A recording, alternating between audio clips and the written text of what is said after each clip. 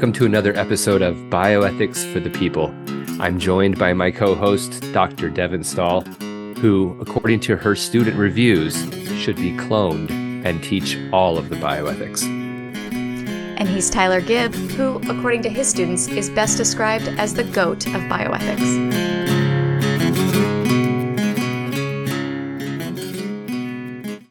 All right, Tyler, it's your turn today. What do you have for us? All right. I got a case that I think that I've read more about this case than anybody has read about any case in the history of bioethics.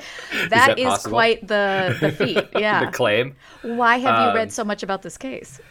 Right. So this case, the Terri Schiavo case, is what it's come to be known as, is actually the central topic of my dissertation. Yeah. So it was a labor of love, I guess. So I've read, at that time, I'm sure that other things have been published, but at the time that I finished writing my dissertation, I was confident that I had read everything written about Terri Schiavo. Books, blogs, miniseries, like everything. Like I had consumed everything about Terri Schiavo. So this would have been 8 years ago? 10 years ago, yeah. Yeah. So, I finished it in 2015. And so that was when, I even dusted off. I don't know if you do this very often, but I actually dusted off my actually bound published dissertation. What? I never had my dissertation bound. That is serious? Beautiful. Really? Yeah, I had it bound, and I got a bound copy for a couple of advisors and gave them to them as gifts. And I'm sure that they are sitting on their shelves and never being read either. I hope you signed them with love. Ooh, I think I did sign them. You better have. Anyway. Well, I did publish my dissertation, so I guess I sort of got it bound eventually. Yeah. I pulled the classic grad student move where I thought, I'm going to publish this. This is brilliant. And then it sat on my shelf for a year and a half, and I picked it up and I was like, maybe it's not as brilliant as it felt at the time. Well, today is your redemption. Today is the day where all that labor is worth it. That's right. It's going to make it all worth it. All of those years of toil.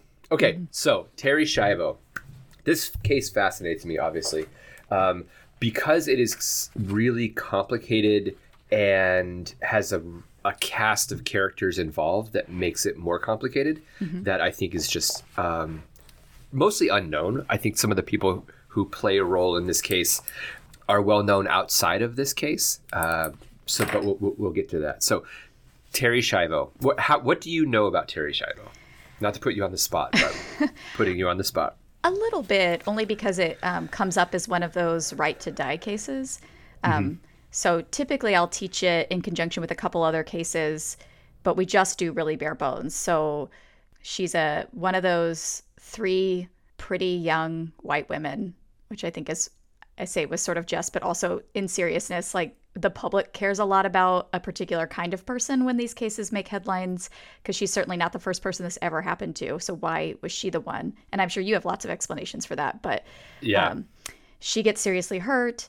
Her husband wants to take her off life support. Her parents object. And so it creates this huge, what isn't necessarily uncommon. I'm sure you've seen cases like this in the hospital. There's an intra-family fight about what should be done. What's unique about this is it gets politicized in a really outrageous way. And so politicians are involved, the media is involved, and it's this fight about what ought to be done for this woman and what the burden of proof for convincing us that she would or wouldn't have wanted to live in this way in what we then might have called a vegetative state. And maybe we have better words for now. I wish we did have better words. We just abbreviate it. That makes it go away. We just don't say the words. Okay. Yeah. So Terri Schiavo was born in 1963 in Pennsylvania, actually. And so most of this case takes place in Florida.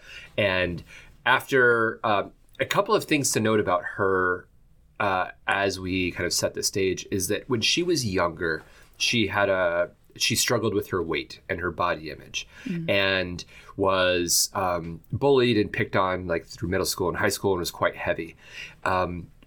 At the end of high school, moving into kind of her college years, late teenage years, she went on a couple of really extreme diets and lost a ton of weight and got a lot of social positive feedback, started going out with boys, and started getting more socially outgoing, and kind of changed her life in a meaningful way, for the benefit, for the good.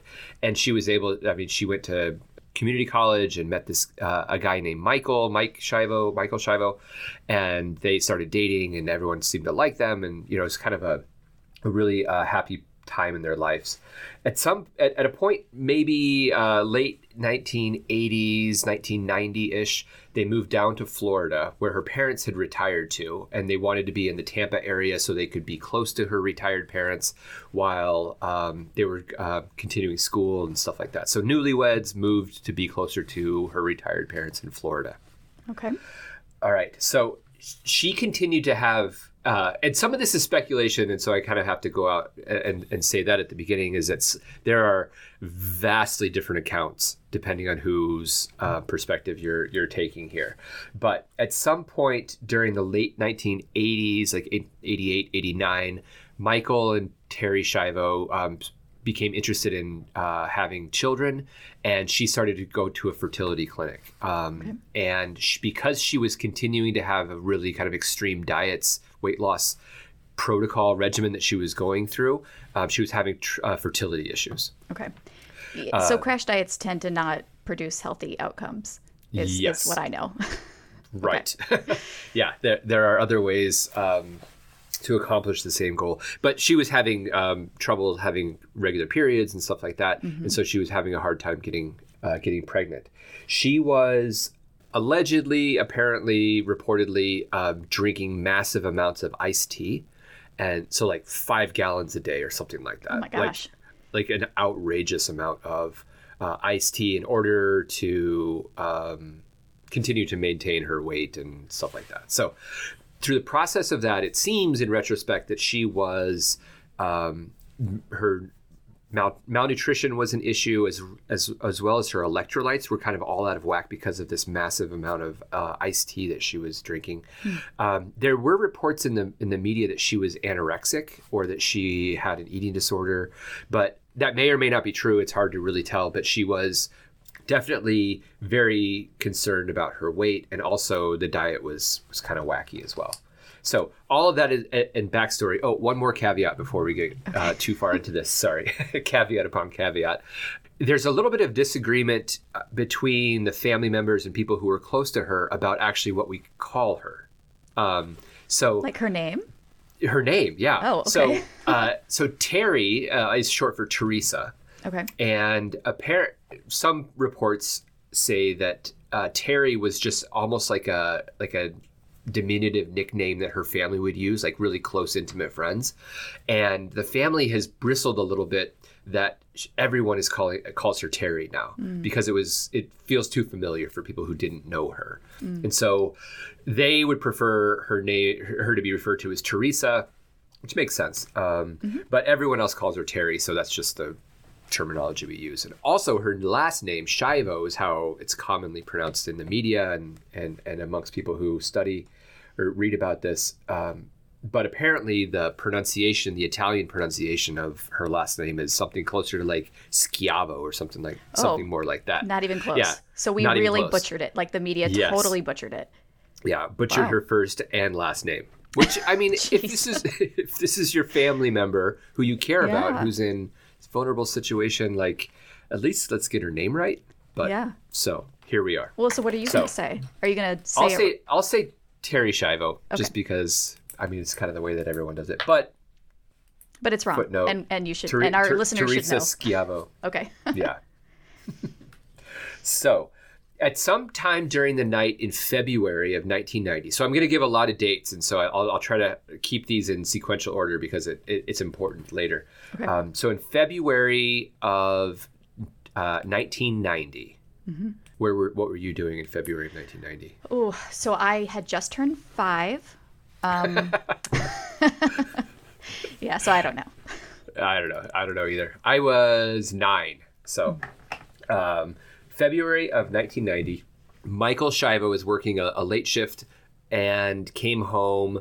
His wife was already in bed. Terri was already in bed. And at some point during the night, according to his account, he hears a thump and he understands that to her having collapsed in the hallway. So the story is that he comes to bed late, she gets up to use the bathroom or something, and passes out in their hallway.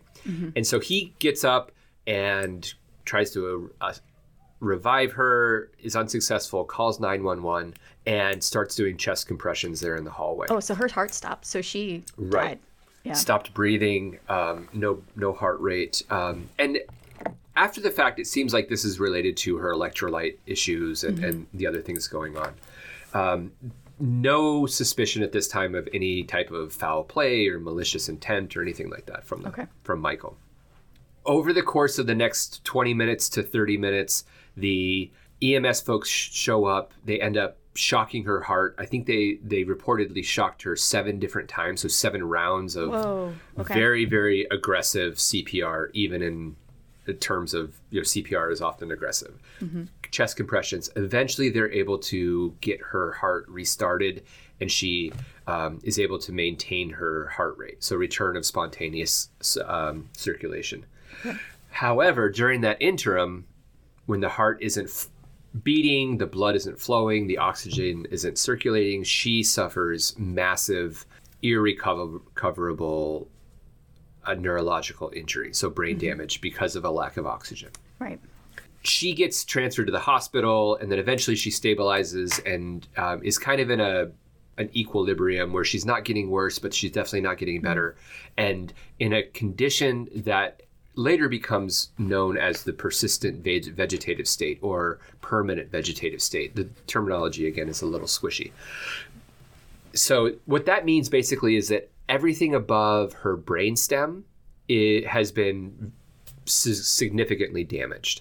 And so she will have, lots of individuals in persistent vegetative states will have spontaneous respiration, they'll have reflexes, really basic brain functions that maintain their life, will maintain their blood pressure and core temperature and stuff like that, respond to pain in some ways, but not consistently, but definitely no interaction. She's not opening her eyes. She's not appreciating anything going on around her. No consciousness at all. No consciousness. So some of the old literature refers to this type of condition as wakefulness without awareness.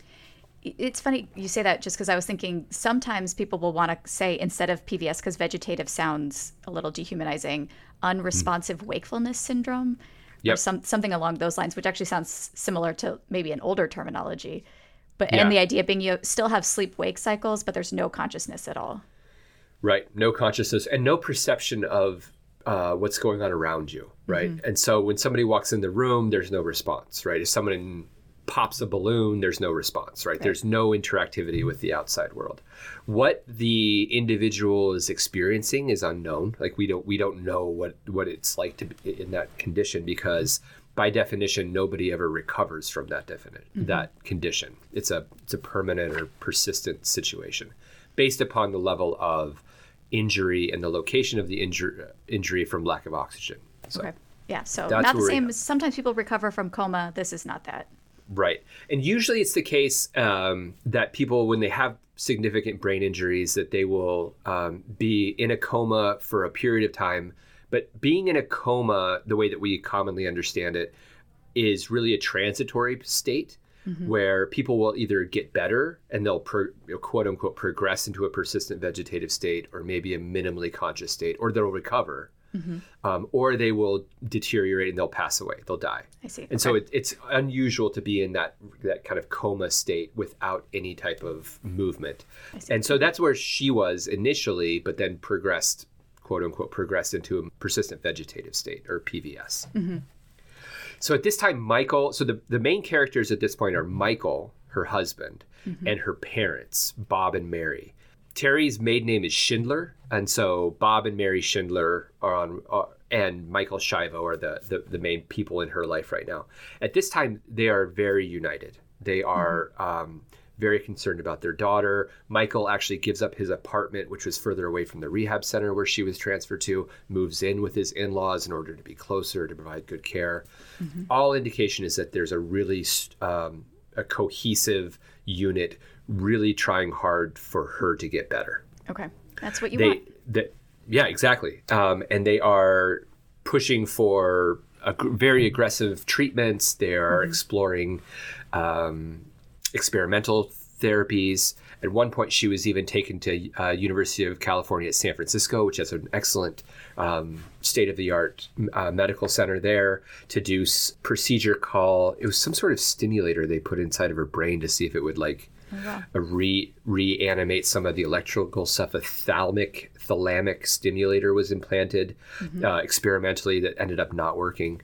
And so during this time, up until about 1992-ish, so for several years, the family was united and very aggressively trying to get her better. At one point, Terri's parents and Michael joined together to sue her primary care doctor and her obstetrician, claiming that those doctors either knew or should have known her malnutrition, her other issues going on that precipitated this, and they didn't treat her for it. So it's kind of a little bit of a stretchy malpractice claim, but there was a claim there. And actually it went forward, and one of the doctors settled for his policy limits, which was about $250,000. And then the other doctor ended up settling after some other litigation back and forth for close to, let's see. So the second malpractice case, Michael received about $300,000 as compensation and for that as the exeter of, or the guardian of Terri Schiavo. Yeah. And then about $750,000, so $750,000 was put into a trust to take specifically for the use of her for medical complications and treatment ongoing. Right, which might have gone through pretty quickly. I mean, the state she's in is a very expensive sort of condition to have. And so my guess is that money didn't pay for even everything. I don't know. Yeah. Not a lot, right? Yeah. And so that came about in about 1993, so kind of the end of 92, beginning of 93. And in February, actually on Valentine's Day of 1993, there are multiple accounts of this interaction. Bob Schindler and Michael Schiavo had an explosive disagreement about who and how this money was being used. Oh, okay. And so they both accused each other of promises being made and assurances and commitments that had been broken. And prior to this, Michael Schiavo had been appointed through the normal process as the guardian of Terri. And so he was empowered without opposition by the Schindlers to make any and all medical and financial decisions on her behalf. Once that kind of blew up, though that relationship was irretrievably fractured. Okay. It was high animosity from that point on. So 1993 on. So money, and I guess it's just stressful, right? It's stressful living with your in-laws, but also, well, just maybe in general. I don't know. Yeah. I've never done that, but having to care for somebody who's in such a grave position, and my guess is hope for her recovery is dwindling as years go on. So Michael has come to the conclusion that further aggressive treatment is not going to help. Right. That this is the state that she's in, and so it seems like from the literature that he is more resigned to this is going to be a long-term chronic care type of situation instead of we're going to get her the best treatment, she's going to recover, and we're going to move on with our lives. So this is 3 years in. So 3 years in. This isn't going to end well. Yeah. Right. But the parents are holding out hope. Yeah. Neurological injuries, as you know, are really difficult to prognosticate, meaning that it's really hard to see an injury, particularly a recent injury, and have a really good idea of what that is going to look like long term. Mm-hmm. And the longer it goes, the better information we have about what the prognosis is going to be. Right. And definitely after 3 years, aggressive treatments tried and failed, it's pretty clear that this is kind of her status quo. All right. Michael obviously moves out from the Schindlers. And then later that summer, Bob and Mary Schindler write a letter to Michael. And this is what it says. Let me just read it. Oh, wow. So okay. It's very long, but here's the important point. So the letter said, on a long-term basis, we would like you to consider giving Terri back to us so we can give her the love and care she deserves. Logistically and realistically, You have a life ahead of you. Give this some thought. Are you ready to dedicate the rest of your life to Terri? We are. So let us know your feelings. So basically inviting him to recuse himself as a decision maker and let the family take over and make decisions. Yeah, because he's a young guy. He's in his 20s. He has his whole, I mean, that's sort of a gracious thing that they're doing. It is, yeah. The rest of the letter wasn't quite as gracious. Okay. That was kind of the kind part. So after that, and Michael, it seems he perceived that as a veiled threat. It was not received well. Fair. Okay. And after that point, the relationship continued to be really tough. Specifically, they started getting lawyers involved. And so the family wanted Michael to not be the guardian anymore. They wanted to make decisions because they had a suspicion, they had an inkling that he was going to make decisions that would limit aggressive treatment. Right. And they wanted more aggressive treatment. And so they wanted to remove him and then jump back and continue the aggressive treatment. Michael felt like he had made a commitment to Terri and that he knew what she wanted, and it was the case that she wouldn't want to live like this. And so he was confident and comfortable making end-of-life decisions with that understanding. The family, Bob and Mary, and there's a brother and a sister actually involved in the Schindlers as well. And the brother has gone on to have quite an important reputation and role in end-of-life issues. His name's Bobby Schindler. He's created a foundation in Terri's name and stuff subsequently. But they all believe that, number one, Michael was a suspicious or an unreliable decision maker. Okay. And number two, Terri never would have said that because of the way that she was raised. She was raised as a devout Roman Catholic and based upon the Roman Catholic Church's teachings about end of life and sanctity of life and all of those things. They believed that Terri, number one, didn't believe that, and number two, probably never said that either. Okay. So Michael's saying she told me she would never want to live like this. They're saying there's no way, given our family beliefs around this. Catholics don't, well, they might have thought that. It's not a rule that Roman Catholics think that all people in PVS have to stay in that state permanently. Yep. But okay, we'll leave that for another podcast. Right. Yeah, we can talk about that. Okay. So what happened? So the interesting point in the case right now are two questions. Number one, does a surrogate have the authority to make an end-of-life decision for their loved one? Mm-hmm. And number two, what's the quality of evidence necessary in order to make that decision? Yeah. Hadn't we settled this by 1990? Yes, we had. Okay.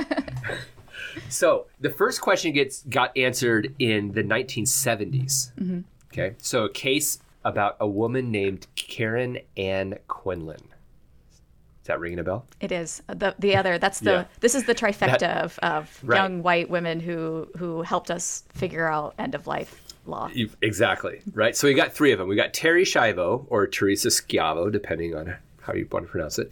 We have Karen Ann Quinlan in the 1970s. And then in the early mid 80s-ish, we have another case, Nancy Cruzan was in the 80s and 90s, and then Terri Schiavo was later. Mm-hmm.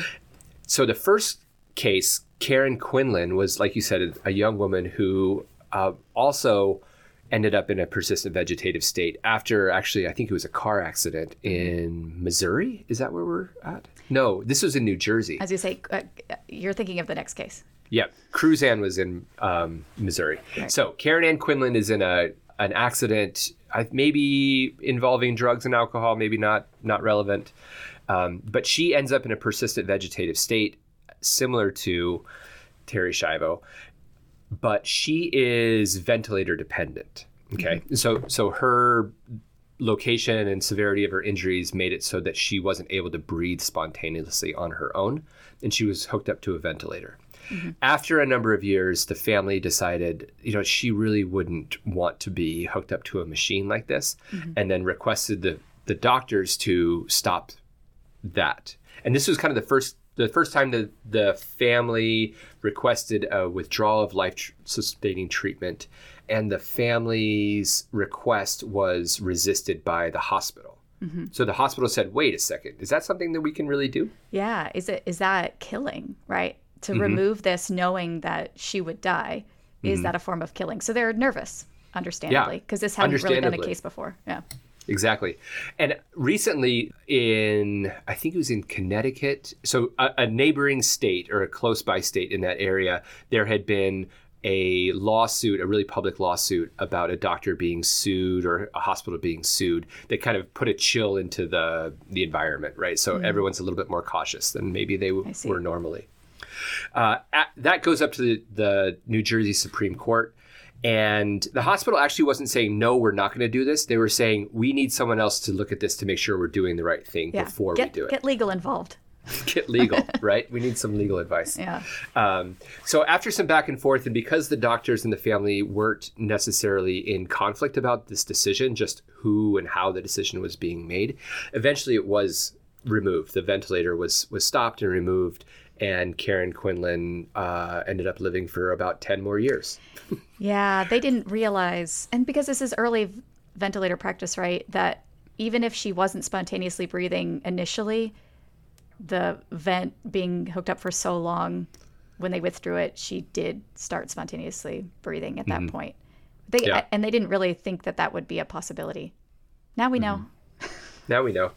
And the family was actually very happy because the family didn't want her to die necessarily, but they wanted her to be more comfortable. And so the family's goals were achieved. The hospital was satisfied, and she ended up living a fairly stable life in persistent vegetative state PVS for almost 10 more years before she died of pneumonia, which is one of the primary ways in which people with these types of injuries will pass away. But the Quinlan case established the idea that surrogates can make withholding decisions on behalf of somebody else. Okay. So the first question in the Schiavo case was answered by Quinlan. That number one, Michael Schiavo does have the authority to make this end-of-life decision for somebody else. To free her from the ventilator. But she's not on a ventilator, right? Terri's not. Yeah, that's an interesting point. So what else would you relieve her from? So Terri Schiavo was, the medical intervention that was keeping her alive was artificial nutrition and hydration. So she had a feeding tube. Can you remove the feeding tube? That's an interesting question. Is a ventilator the same as a feeding tube? Are they both medical interventions? Are they not? Are they different in some ways? Is there some reason why a surrogate could make the decision for a ventilator but not the feeding tube? Those are the questions that we're struggling with early in the Schiavo case. So the second question is how good of evidence is necessary in order for the surrogate to do that? Does it have to be written down? Does it have to be notarized? Does it have to be witnessed? All of those questions about the quality of the evidence. And that was answered in the Nancy Cruzan case. So Nancy Cruzan in the 1980s was in a car accident and ended up in a persistent vegetative state. And her family asked that she be removed from the ventilator to be allowed to die.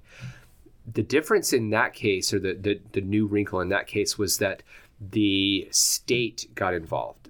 Missouri is traditionally a much more conservative, politically conservative state than New Jersey. The attorney general got involved and said, no, we're not going to allow this because it's basically hearsay. Like, there's nothing written down. We don't really know that this is what Nancy would have wanted. Because we're expecting, so we let surrogates make those decisions, but we let them make those decisions as if they were acting like the patient.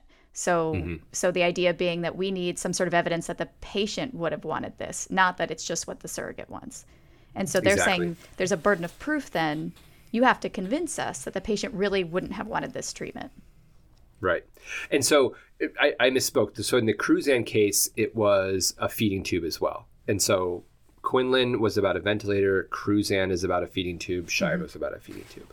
So in Cruzan, the judge, it went all the way up to the U.S. Supreme Court. So all the way to the top, and they issued an order, and they said that the state can require that the family or the surrogate they have to provide clear and convincing evidence of the patient's wishes. Yeah, that's a high bar. It is a high bar, and it also wasn't clarified exactly what is clear and convincing. A lot of Supreme Court cases get all the way to the top, orders, decisions are issued, and then there's still a lot of questions afterwards. Like, how do we actually apply this? Right. They're just saying what the ruling is, and then states have to then actually apply the ruling. And so, like, make a form, And I remember this because we went to school in Missouri, and advanced directives have a special box for feeding tubes, right? So Correct. In a lot of states, feeding tubes get counted as any other life-sustaining treatment. But in Missouri and a couple other places, you actually have to specifically say, and a feeding tube, because some people think it's slightly different than other end-of-life treatments. Exactly.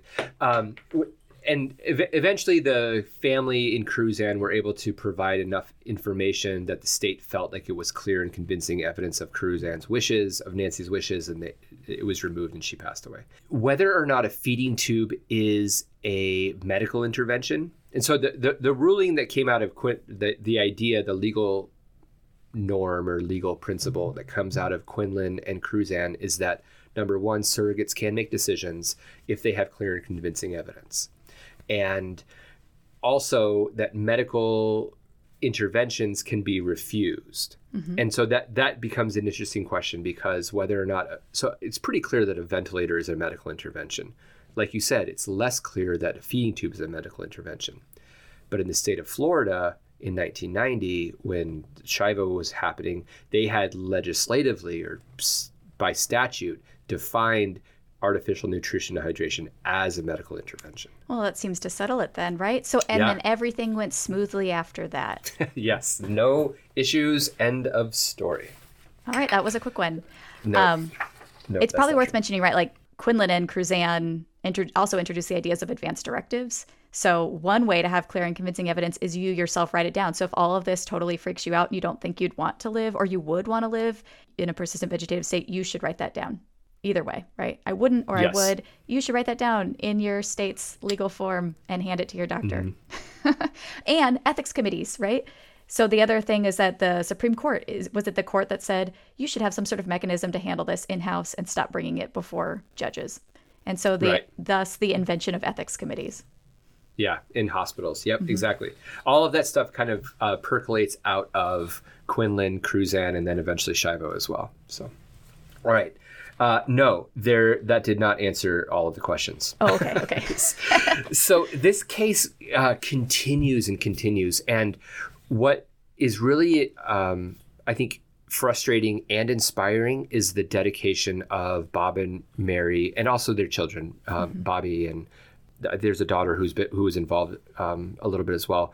Their absolute dedication to what they believed Terri wanted and what was in her best interest. Mm-hmm. And eventually there are 17 different court hearings about different questions in this case.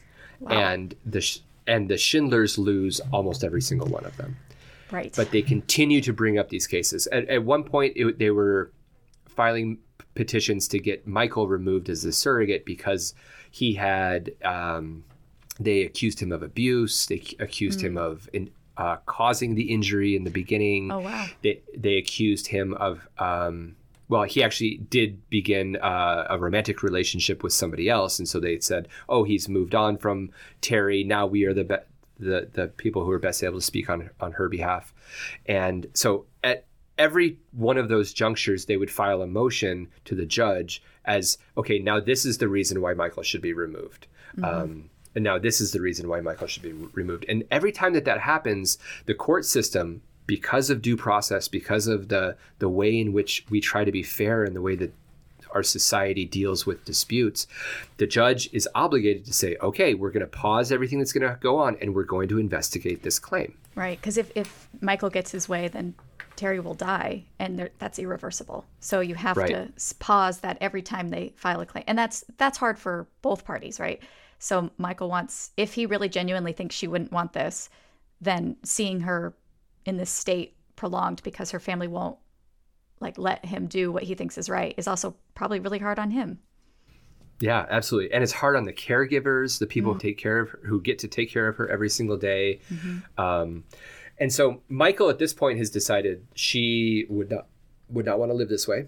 Mm-hmm. I'm the decision maker. That is a medical intervention that I can refuse. Mm-hmm. I'm going to refuse that. Okay. And then the Bob and Mary and their representatives would file motions in order to stop that.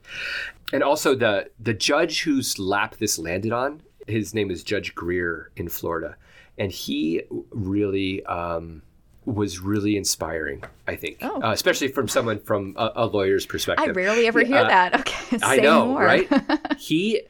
This man, I don't know much about him because after all of this publicity, he's really kind of. I'm actually not even sure that he's still alive. I hope he is and he's well, but he is very, very consistent in his application of Florida law, and he's at least all the published writings and stuff that have come during the case and afterwards. Just, I think that he actually personally disagreed with Michael Schiavo. I think that he, because of his religious background, believed that nutrition hydration was essential, and that the stopping of it was morally questionable, at least. But he was able to put that aside and make rulings based upon the law, and he was consistent. And over the course of what turned into about 15 years of litigation, he was not overruled a single time on any point of law. And so he was really consistent and good about that. And over 1993-ish is when this all kind of started bubbling up. And then in 1998 is when Michael actually got through all of the initial litigations maneuverings and asked Judge Greer to approve the removal of the artificial nutrition and hydration with the expectation that she would die shortly after that. That sparked off, obviously, then it becomes an emergency, right? And then petitions are being filed and other people are getting involved. Like 1998, 1999, 2000, there are bench trials on all of these different allegations and back and forth. It's as the stack of legal documents is enormous. That was see why you generated like from this case. This is I love it. So many legal documents. So many legal documents. And we're not even to the good part yet. Oh, geez. Yeah. Because I remember this, because when we said, what were you doing in 1990? And I'm like, I'm 5. But I remember this on the news. So this went on for a really long time. Yeah. So it didn't end so spoiler alert, Terri Schiavo died in 2005. Oh, that is such a long time. Such a long time to be in this, this back and forth conflict with these, people, your in-laws, basically, over the question of whether or not this woman should live or die. In March of 2001, it got to the point where Judge Greer had gone through all of the legal mechanisms, and then ordered that the feeding tube be removed. And so in April, after some more back and forth, the feeding tube was removed. That sparked off, obviously, another round of intense legal maneuverings, petitions all the way up to the Supreme Court. Judge Greer was asked, motions to recuse himself, all kinds of different stuff. And then at some point, they stopped making claims in state court, or at the same time, they were making claims or asking for relief by the federal court system. And so that kind of put a pause on everything. And one of the federal court judges said, well, with all of these new hearings, all of these new issues, new questions, new motions, I'm going to put an injunction and require that the nursing home at this time reinsert the feeding tube in order for us to work through this. Oh, those poor nurses. Oh, yes. I can just imagine what stress this is on the healthcare team too. Yeah. At this time, the claims against Michael escalated as well. I mean, now there are claims of abuse. There are claims of financial misappropriation. Really, not just we disagree with him. It's he is now a bad person doing bad things, and these have to be investigated as well. And so this continues until I think the next big point is 2003. So in 2003, October of 2003, so this is 18 months later, right? Still going back and forth, and she still is consistently being maintained. So Terri Schiavo is very, very stable. That's amazing. Throughout all of this time, which speaks, I think, to the excellent nursing care that she got. Absolutely, yeah. And so in October of 2003, the federal court dismissed basically one of the last claims that the Schindlers had about jurisdiction and about other things. The governor at the time, do you know the governor in 2003 of Florida? I do. That would be Jeb Bush, right? Jeb Bush, right? Everyone knows that, right? Yeah, the little brother of the sitting president of the United States. So Jeb Bush gets involved. In October of 2003, so the federal government is involved. And at that point, the interest by outside parties exploded. So in 2003, it's kind of the beginning of what has come to be known as like culture wars, or these really big social, political issues that are generating a massive amount of public interest. There's a guy named Randall Terry who is the leader of a group called Operation Rescue, which is primarily a pro-life, anti-abortion activist group. Network that's very large throughout the country. They would organize civil disobedience against abortion providers. They would block access. And so a lot of the laws that we have now about abortion providers, who protesters can't like block the doors, they have to be off the sidewalk, and all of those rules were generated because of, not exclusively, but because of Randall Terry's organization doing those things and then getting sued for it and making these laws. Okay, so in October, Terry Randall's group gets involved. Another appeal by the Schindlers gets refused. And then in mid-October 2003, Terri Schiavo's feeding tube gets removed again. Wow. So it is like media mayhem at this point, right? So media mayhem. They're protesting outside of the hospital. It's all over the news. Jeb's getting involved. Jesse Jackson comes down and has a press conference in front. Wow. And so, a civil rights activist. And it's at this point, from kind of a biopolitical, like social commentary perspective, that Terri Schiavo really becomes less important than the idea of who Terri Schiavo is becomes important. So disability rights groups start getting involved. Randall Terry's group that primarily looks at anti-abortion action is now clasping onto Terri Schiavo's, quote, fight for life and appropriating that for their own good. And what matters to Terry, Michael, the Schindlers really becomes kind of a secondary issue to all of these other groups and activists who latch on to the case and use it for their own benefit. Yeah. One thing that I found in my research, and I don't know if this is published someplace else, but there's one person we can track this back to, and it's going to surprise you, I think. Oh, please. This is like a bioethics are the people like exclusive. Breaking news. Yeah. So in Florida at that time, in 2001, 2002, 2003, there was a drive time radio host who was kind of a middling host, wasn't super popular, wasn't unpopular, was in the Tampa Bay area, in a couple of other markets, wasn't widely syndicated. But he was contacted by somebody associated or connected with this issue, and he became passionate about fighting for Terri. His name was Glenn Beck. Oh, I knew it. Oh, I've never heard that before. Yeah. So Glenn Beck was a drive time radio host in Florida, got aware of this and started talking about not only this, but all of kind of this political issues. And that really sparked his popularity. And so people in that area started tuning in, not just for his drive time radio banter, but also because he would have kind of these hot takes about politically charged issues. Terri Schiavo is one that he consistently hammered on. Wow. As he became more popular in 2002, 2003, his syndication expanded. And then in 2003, end of 2003, he went nationwide and was being broadcast, coast to coast, got a huge contract from Headline News.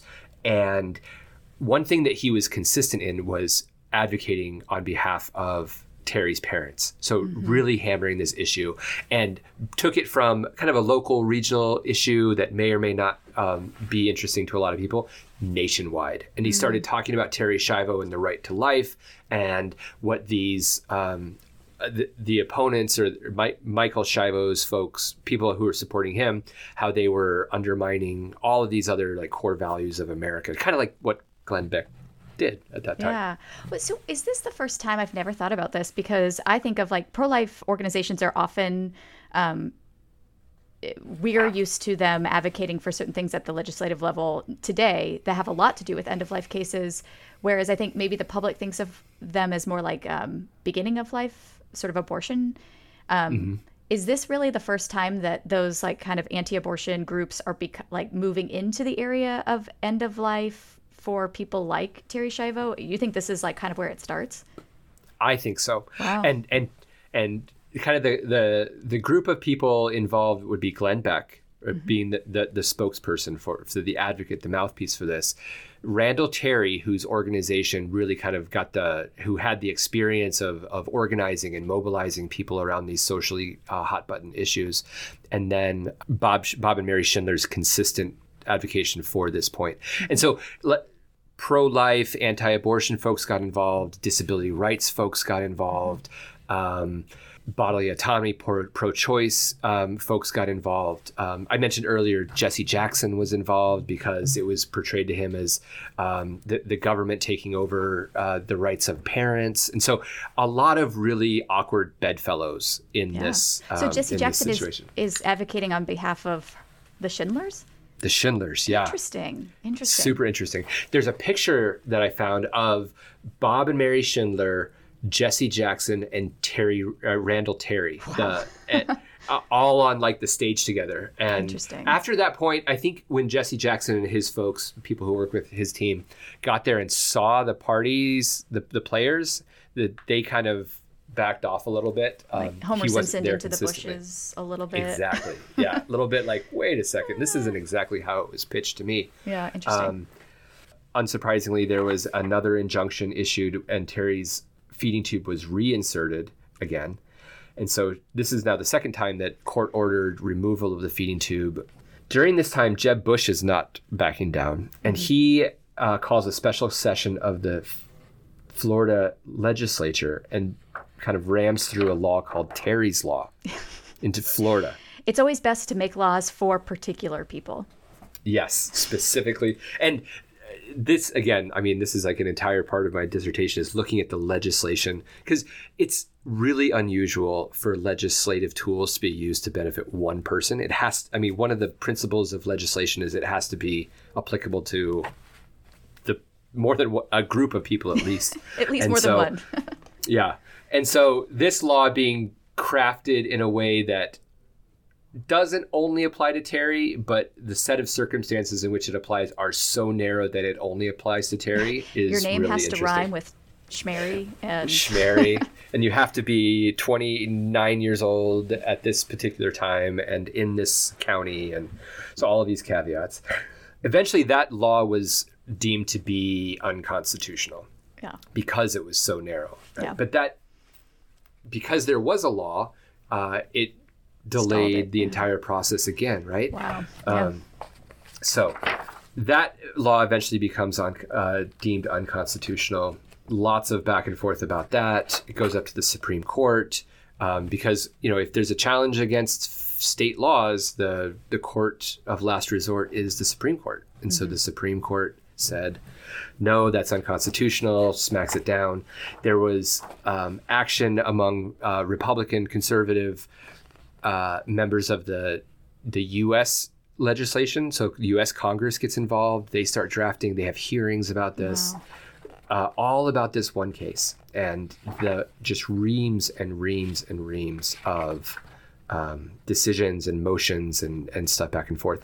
And the Schindlers and Michael Schiavo, like you mentioned earlier, the money from the malpractice claim was what was kind of fueling this until about 1998, 2000, and particularly when Terry Randall, as kind of the poster boy for all of the other advocate groups getting involved, then the coffers are basically unlimited. There's so much money being poured into this. There's no limit to the number of motions and lawsuits and claims that can be filed back and forth.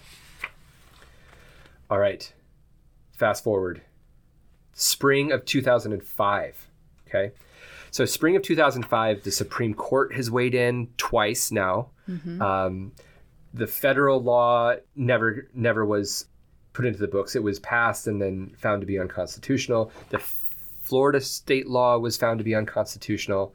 The 11th Circuit found that Judge Greer had not violated any of his rules or obligations. And so eventually every single legal avenue was closed off. Mm-hmm. And in 2005, in March of 2005, gets remanded back to Judge Greer in Pinellas County, Florida, this local probate court judge. And he says, again, the feeding tube should be removed because Michael's the appropriate decision maker.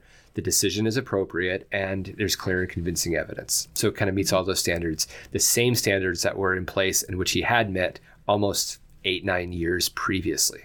Wow. So it gets removed. And then basically everybody is just on death watch, basically just waiting for her. She's getting, again, excellent healthcare, nursing care around the clock in this nursing home. Of course, because of the media sensation that this had all created, there were protests and vigils outside the hospital. There were armed security details transferring the families into and out of for visiting hours. Glenn Beck actually put his nationwide TV show on hiatus or on sabbatical or whatever, and started broadcasting from a conference room across the street from the nursing home.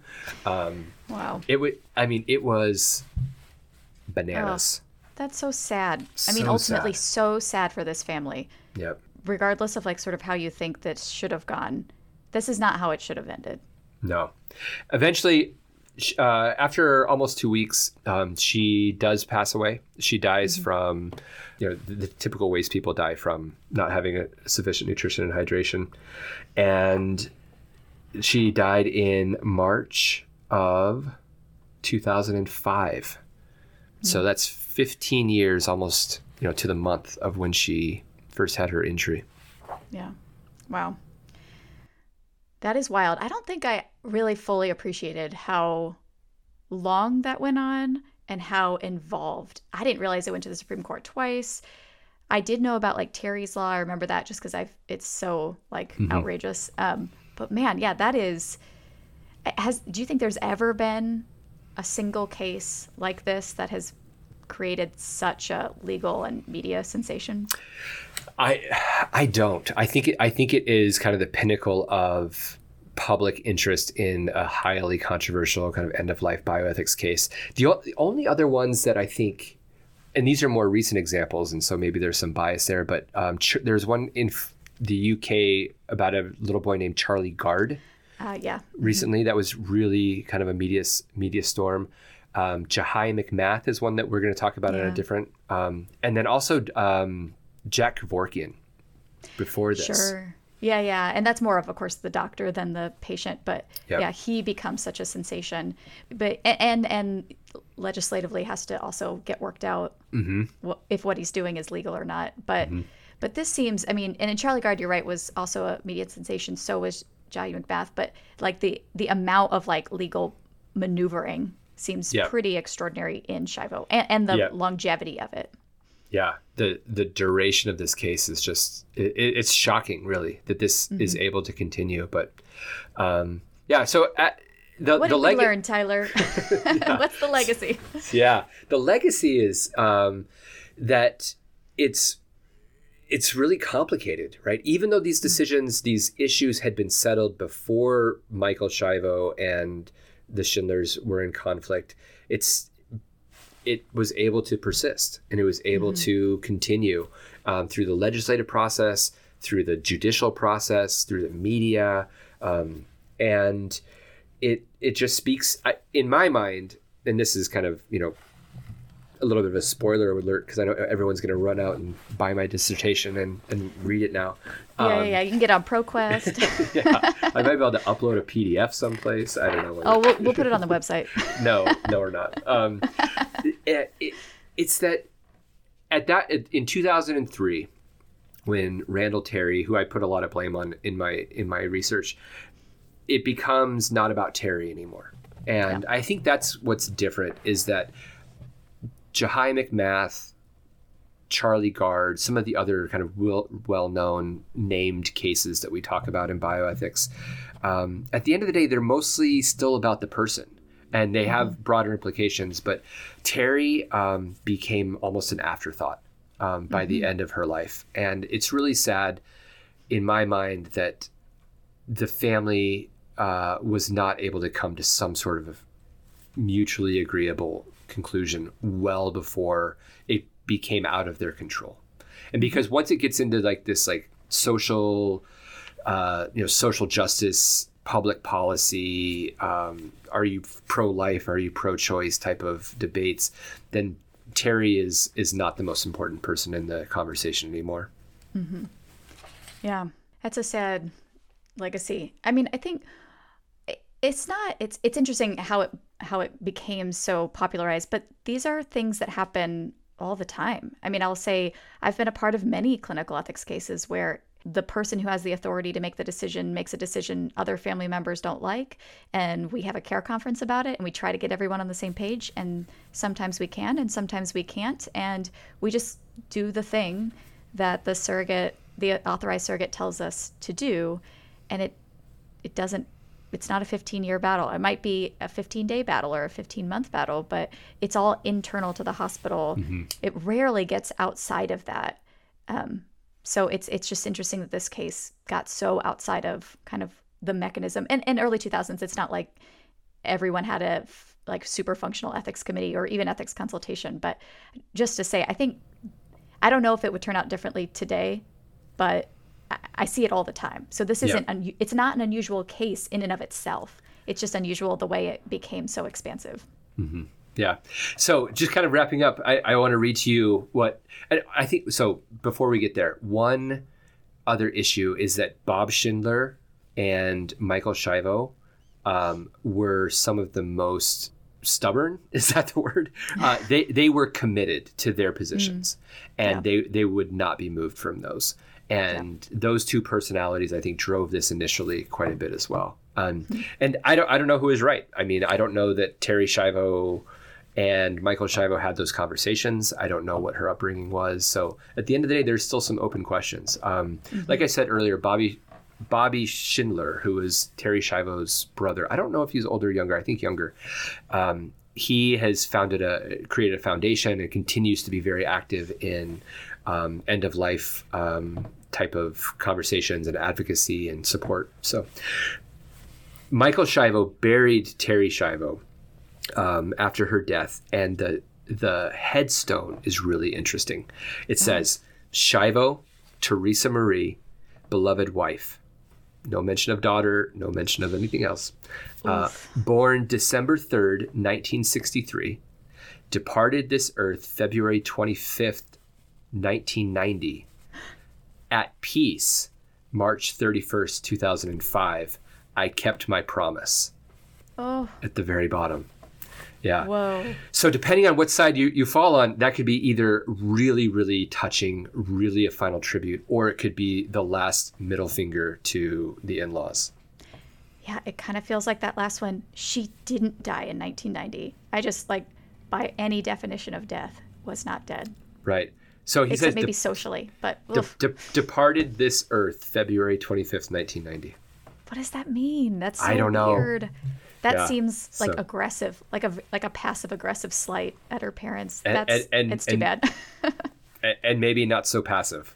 Maybe not so passive. Maybe like a direct. An aggressive, yeah. And it's unusual. And this just speaks to the animosity, right? That I think was still really visceral. I mean, I think it's unusual to... I've never seen a gravestone like that. Yeah, to kind of have your last, thumb in your eye to somebody being the gravestone you put on. Yikes. So anyway, so that's a quick and dirty Teresa Marie Schiavo. Thanks for listening to this episode of Bioethics for the People. We can't do this podcast by ourselves. We've tried, and it's not pretty. Our team includes our research interns, Michaela Kim, Madison Foley, and Macy Hutto. Special thanks to Helen Webster for social media and production support. Our theme music was created and performed by the talented Chris Wright, friend to all, dad to two, and husband to one. Podcast art was created by Darian Goldenstall. You can find more of her work at dariangoldenstall.com. You can find more information about this episode and all of our previous seasons at bioethicsforthepeople.com. We love to connect with our listeners. All of our episodes can be found wherever you listen to podcasts. Please like, subscribe, and share, and connect on social media.